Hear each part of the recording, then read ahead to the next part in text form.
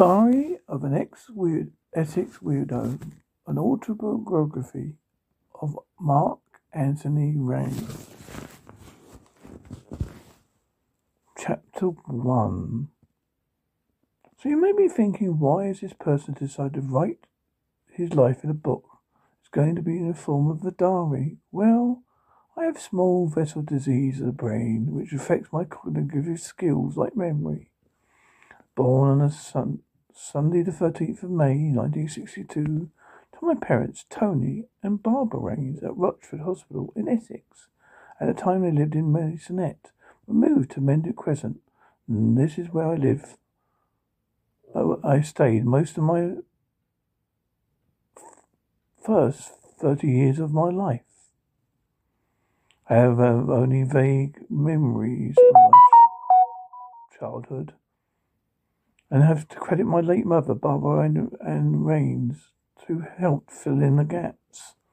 I liked to play on my milk float when little in the back garden. When I attended school, Our Lady of Lourdes, Manchester Drive, I was quite shy to the extent that when I was asked to play the role of Mark Antony for class play, I refused to kiss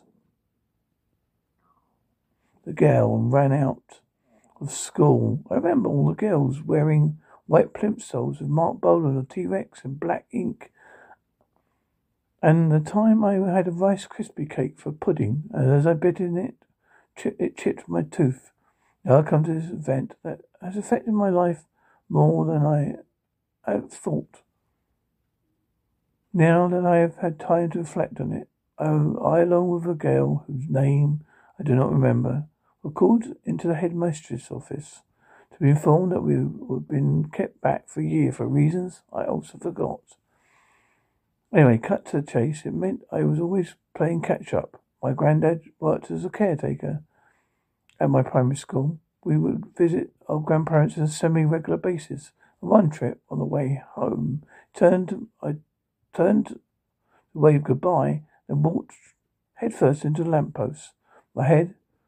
I had a tennis ball-like lump, which really hurt. Later in my life, one of the hardest things I had to do was attend my dad, and then years later, my mum's funeral. My dad's funeral brings back a few bad memories. This is when I had a major fallout with my oldest sister. I went out to the car before the journey to Southend to see crematorium. She shadowed me in the funeral car. I was made to carry my carrier bag into the service, and at the wake, I felt like shit. If my niece had not been there, I would have left. Mother's funeral, I was determined to say some words about how much I missed her. I bottled out at my dad's. The thing that I did not like was my sister's boyfriend keeping my stepsister's boyfriend keeping on about not going too far due to my illness. It's constantly going on about gold radio. You've been listening to excerpts from my autobiography, Diary of an Essex Weirdo, by Mark Antony Rains.